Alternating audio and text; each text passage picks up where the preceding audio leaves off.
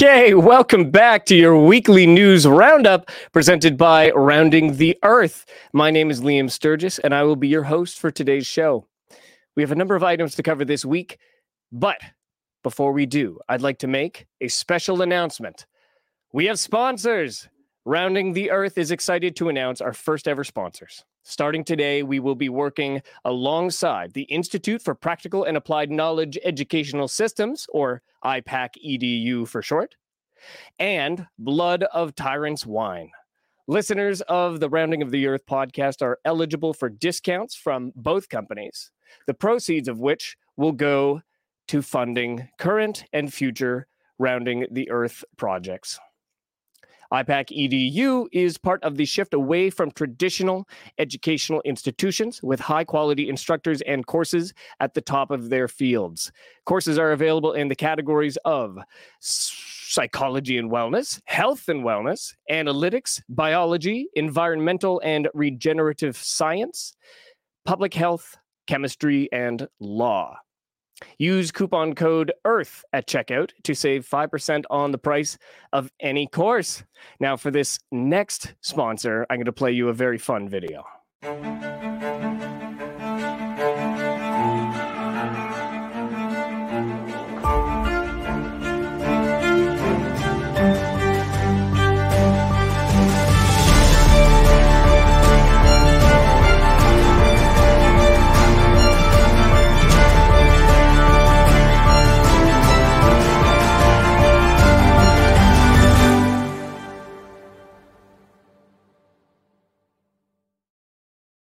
Yes, as a wine fan myself, I'm very excited about this one. Blood of Tyrants is a fine wine with the perfect name, entirely metaphorical, of course. This Merlot comes from the part of Texas where the good grapes grow, according to Matthew, author of Rounding the Earth. According to their website, the wine is a rich Garnet color with flavors of black cherries, plums, and figs, with soft and smooth finish. With its crisp acidity and ripe fruit flavors, this wine is an easy match for any occasion. Use coupon code EARTH to save $5 on each bottle. Breaking the news this past Wednesday on the Rounding the Earth Substack, Matthew explained, quote, Rounding the Earth, the Substack podcast, and all the forms we might take, spent several months casually mulling over whether to take on sponsors and how. At some point late last year, I decided that advertising and promotion could be kept at a personal level, where I have a sense that who and what we advertise at Rounding the Earth aligns with our values. So that's what we've done thus far, and that is what we will continue to do. Another wonderful way to support Rounding the Earth is by purchasing your copy of Overcoming the COVID Darkness, a book written by Dr. Brian Tyson and Dr. George Fareed, with contributions from Matthew Crawford. You can click the button that I will add into the description of this video. And if you purchase the book through that Amazon affiliate link, not only will we get a small commission from Matthew's contributions to the book, but Amazon will also give us a small cut. So, very exciting times, and we're very excited to be able to further fund making excellent, informative, educational content for you. So a huge thank you to our sponsors. And now, without further ado, let's move into the news for the week.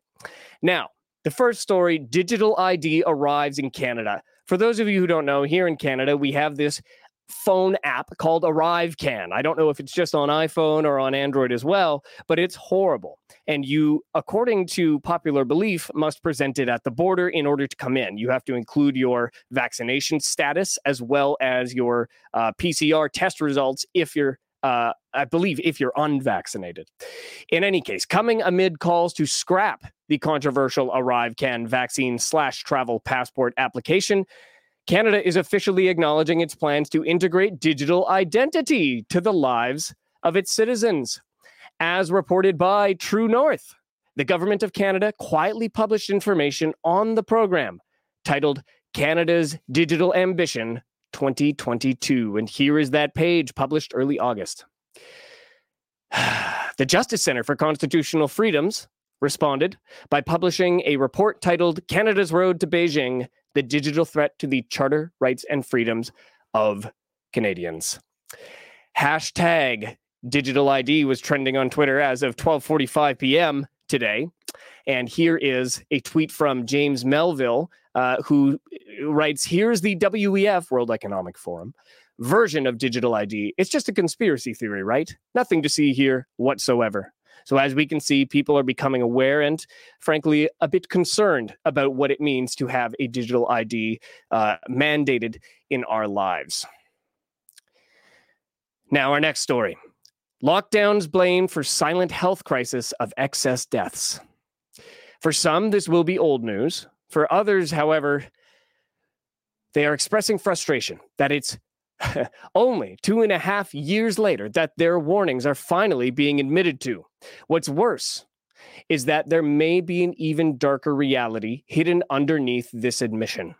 According to the Daily Mail, as we see on the screen here, the Office for National Statistics in the United Kingdom reported that, quote, about 1,000 more people than usual are dying each week from illnesses and conditions other than COVID-19. This makes the rate of excess deaths 14.4% higher than the 5-year average, meaning 1,350 more people have died than usual in the week ending August 5th. Indeed, COVID-19 is still being blamed for some of these excess deaths. However, the core argument is that lockdowns delayed important medical treatments and procedures for ailments like cancer, heart disease, and diabetes. It's important to distinguish, though, between healthcare withheld due to an institutional policy and healthcare not provided because it's impossible to provide. In 2020 and 2021, countries around the world canceled and delayed non-emergency surgeries to make room for potential COVID-19 patients. In 2022, however, hospitals physically can't provide these and other urgent procedures due to lack of resources. The Daily Mail reports, only last week, England-wide statistics showed that emergency care standards in hospitals hit an all-time low, with over 20,000 patients facing a 12-plus hour wait for medical treatment. And you can see this visualized on this graph here. There's always been delays in emergency centers, even in socialized countries with free healthcare. This is a new high, though. It's not good. The same thing is occurring across North America. A woman in Nova Scotia suffering intense stomach pain who had previously had appendicitis and other issues called for an ambulance that never arrived. This was blamed on a 10% increase in demand for ambulances this year, as well as a shortage of paramedics. A senior citizen in British Columbia, Canada. Nova Scotia and British Columbia both being provinces here. With a broken hip and a head injury, waited almost 12 hours before an ambulance arrived, even though she lived only 10 minutes from the hospital. 3 in every 10 ambulances in the area, which is the Greater Vancouver area where I live, are unmanned due to a paramedic shortage. Ottawa, Ontario is frequently left with no available ambulances to dispatch after a 20% increase over the prior 3 months. Increase in demand, that is. Why has the healthcare crisis gotten so much worse, particularly in the last year? Certainly, the effects of lockdown measures played a huge part in the increase of overall health issues. That's been well litigated. However, the wholesale lack of staff across health systems may have another contributor to consider. Healthcare workers fired for declining a COVID-19 vaccine. Now, in the United Kingdom, healthcare workers were subject to mandatory COVID-19 injections in order to retain their job. This policy was in effect from November 2021 to March 2022, a period during which the resulting staff shortage became too significant to maintain. As we can see, that led to the revoking of the policy.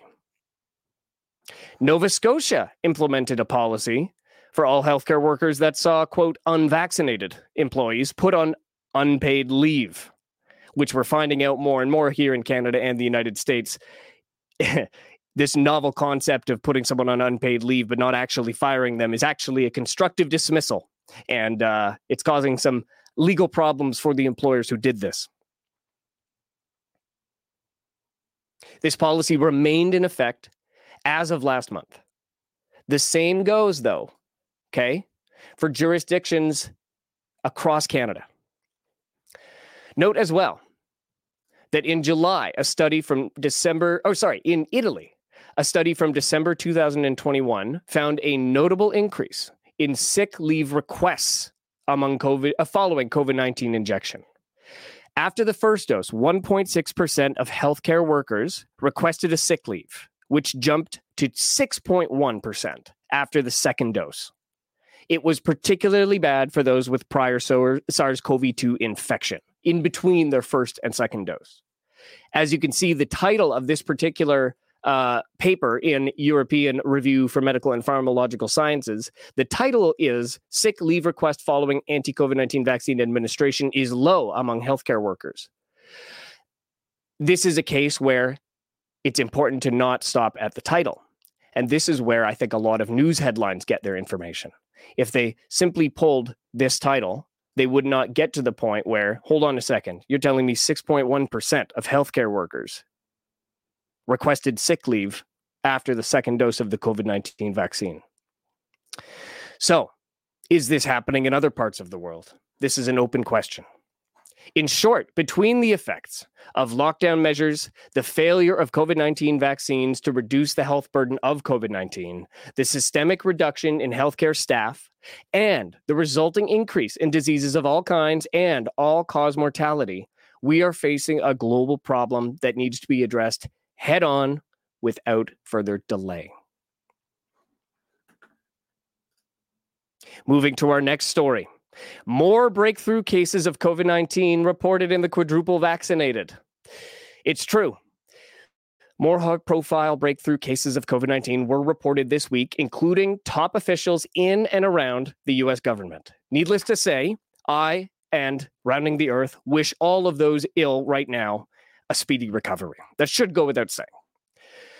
We have Defense Secretary Lloyd Austin, who on Monday this past week revealed he had tested positive for SARS-CoV-2 for the second time. He was said to be suffering from mild symptoms. Thank goodness. Austin is quadruple vaccinated, having received one of his boosters in October 2021.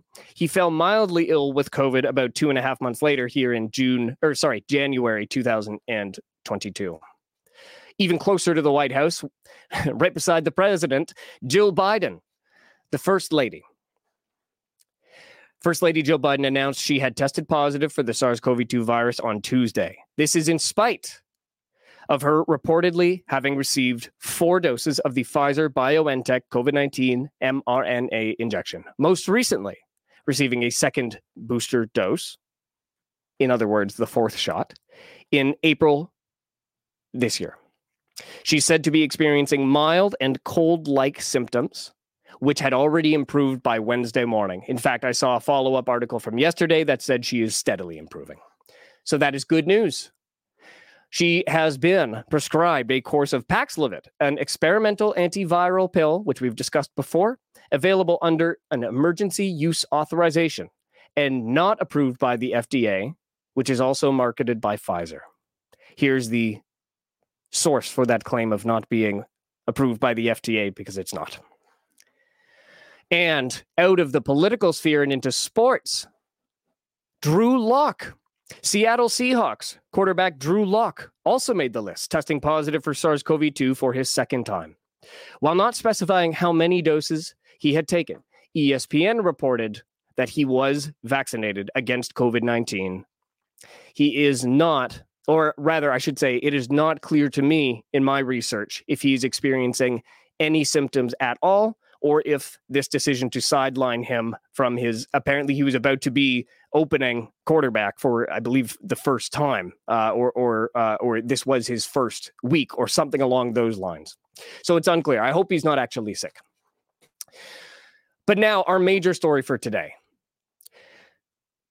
Smallpox vaccines don't appear to be helping the monkeypox situation. As I previously predicted with some concern, the mass vaccination campaign against monkeypox is not going well. As you see on the screen, okay, people are now becoming very familiar with the concept of a breakthrough case, which occurs after someone receives a positive PCR or rapid antigen test result and or falls ill with COVID-19, despite having been injected with 2, 3, or 4 doses, though, of course, in some parts of the world, 2 doses is no longer considered fully vaccinated. If this occurs within 2 weeks of the most recent dose, that person is not considered to have been vaccinated and are lumped into the unvaccinated column. Just to reiterate, if you take a shot, let's say it's your second shot, and 3 days later you develop COVID, that is not considered to be a COVID case or a breakthrough case in a double vaccinated person. In some jurisdictions, it is marked as unvaccinated. In others, it's marked as not fully vaccinated. And we understand how these can be conflated and confused to the general public, especially given that jurisdiction by jurisdiction, it's a different definition. Citing the U.S. Centers for Disease Control and Prevention, the Cleveland Clinic insists that breakthrough cases of COVID-19 are to be expected as no vaccine is 100% effective. Unfortunately, we're now hearing the first cases of breakthrough monkeypox. As reported by ABC News, monkeypox vaccine, not a silver bullet, WHO says, as breakthrough cases emerge, as demand for monkeypox vaccines increases.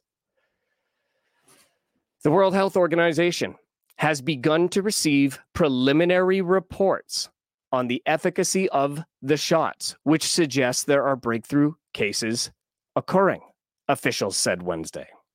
We have known, this is now a quote, we have known from the beginning that this vaccine would not be a silver bullet, that it would not meet all the expectations that are being put on it, and that we don't have firm efficacy or effectiveness data in this context, officials said during a press conference.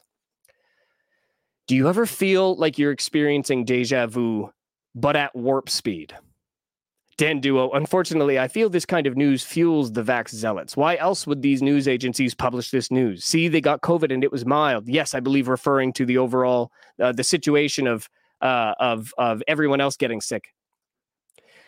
Taz says breakthrough. 1984 speak for ineffective vaccine. And if you'll hold on just a moment, I am, for the first time, finally reading 1984.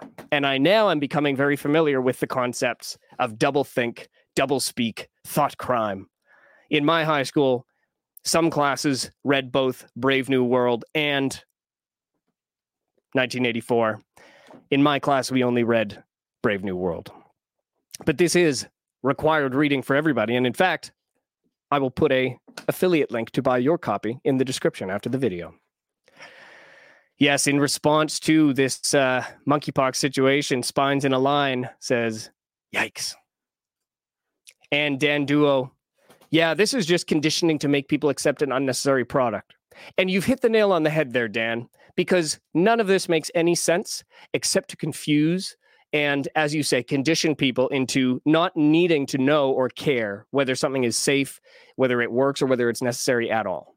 So let's continue through this. Okay. First of all, it is entirely relevant to reiterate that the vaccines being administered are smallpox vaccines. Despite smallpox's declared eradication in 1980, samples of the virus were kept in reserve in the United States and Russia. Following the destruction of the World Trade Center on 9/11 and the deployment of weapons-grade anthrax through the United States Postal Service, otherwise known as the Amerithrax attacks, it seems that the fear of a bioweapons attack using the retained smallpox hit fever pitch, leading governments to call for the stockpiling of a new generation of smallpox vaccines. Part of the problem of the first two generations of vaccines was that they were notably risky.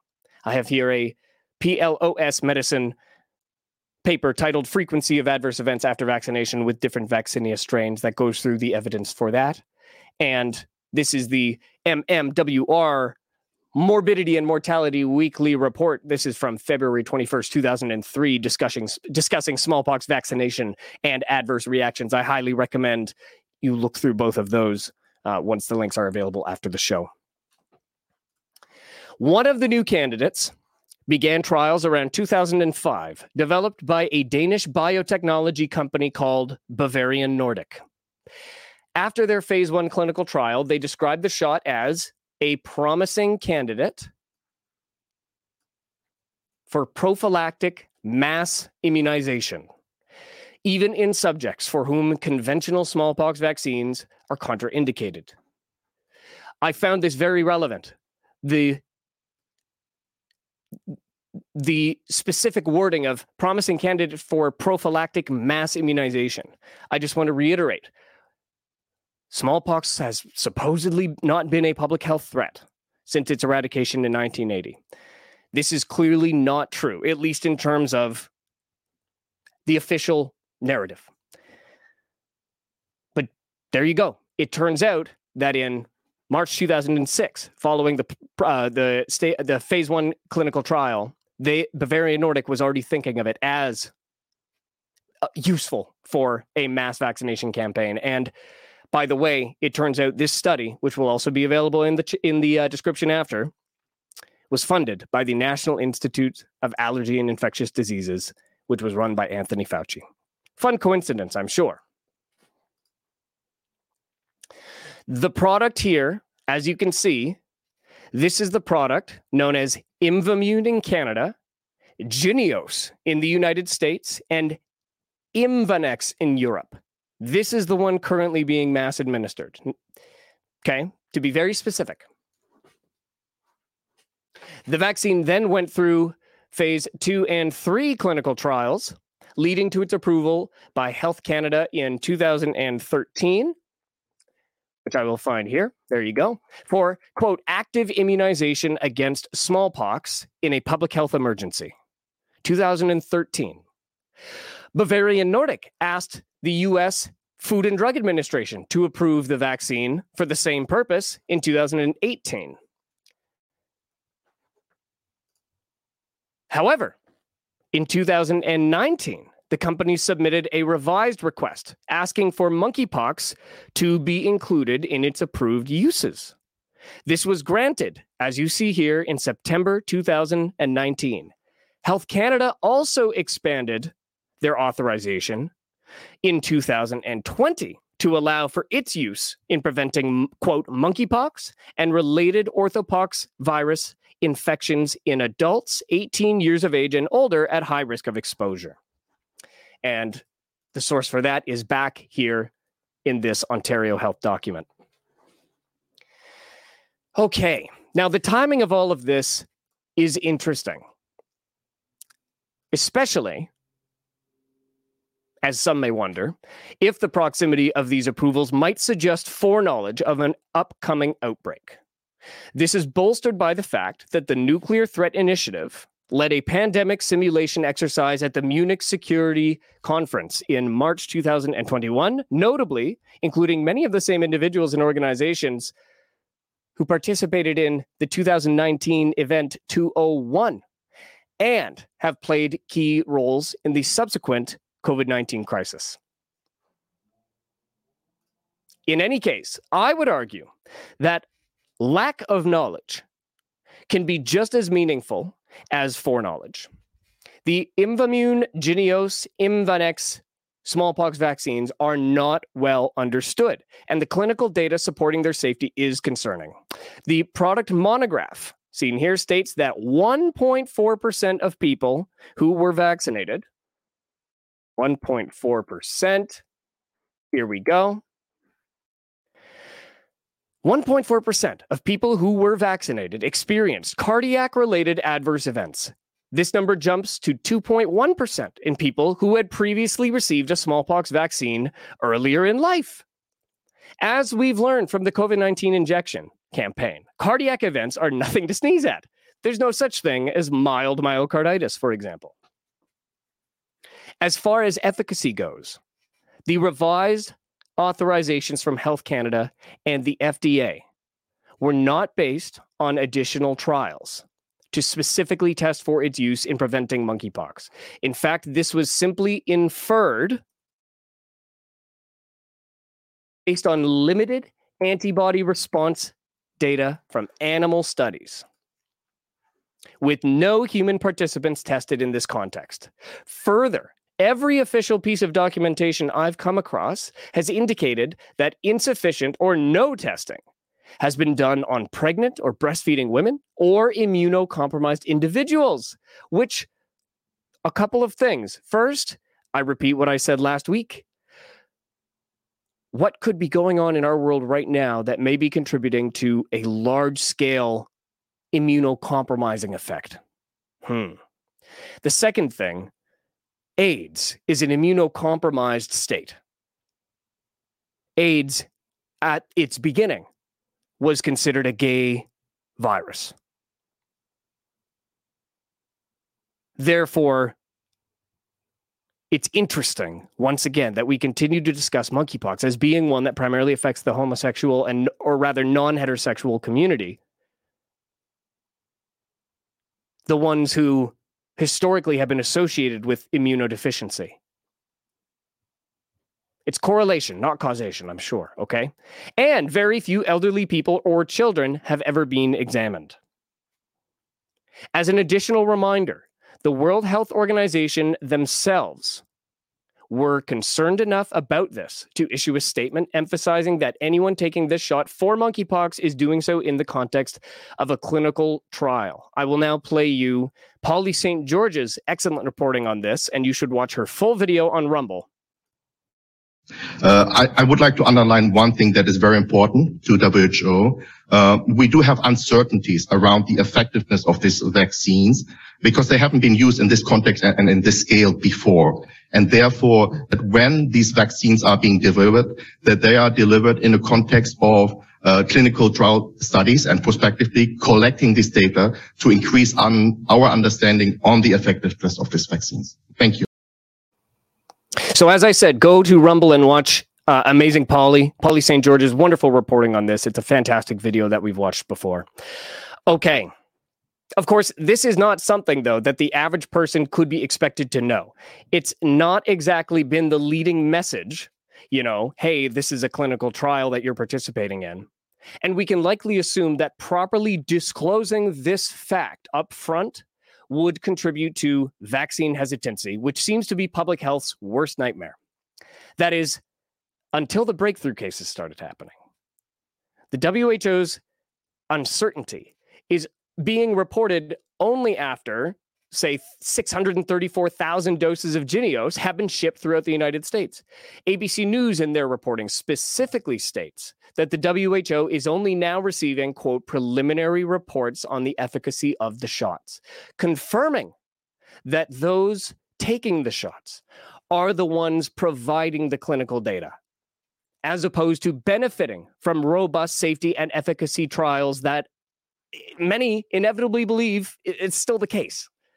It's not. Quoting the WHO's technical lead on monkeypox, Dr. Rosamond Lewis, Fortune writes, quote, breakthrough infections have occurred when the vaccine was given before exposure to high-risk individuals, as well as when it was given after exposure, in hopes of preventing infection. In other words, folks, reported cases of monkeypox are still occurring regardless of if the vaccines are given in advance, to immunize against the virus, or after exposure, when there exists a narrow window, hypothetically, before symptoms occur, if they will at all. That accounts for all possible options. You can't administer a shot to someone who has developed symptoms, as that dramatically increases the likelihood of severe adverse events, as we also saw with the COVID-19 injections. And remember, the limited clinical trial data that does exist showed that these shots are almost doubly as dangerous for those who have previously had a smallpox vaccine. most frightening of all is that the monkeypox cases are apparently soaring worldwide, jumping 20% over the last week alone. For some reason, everyone remains focused on increasing the uptake of these unproven and likely completely unnecessary vaccines, with Los Angeles now officially offering second doses of this allegedly high-demand vaccine. Well, folks, I'm proud to say this is the first time I've finished at the 30-minute mark, and I'm feeling pretty proud of myself. So I want to thank you all for watching, okay? And I want to share, in addition to the sponsorships which we have, and by the way, we're not intending to spend an inordinate amount of time, not quite as long as I did today, on sponsorships and on advertising to you. It's important to me. I'm very excited. Matthew's very excited. We want to make sure you know as soon as possible that these have arrived, but the content that we share will continue to be content forward, community driven, and engaging and fun. I have no intention of becoming I have no intention of becoming a salesperson. Let's put it that way.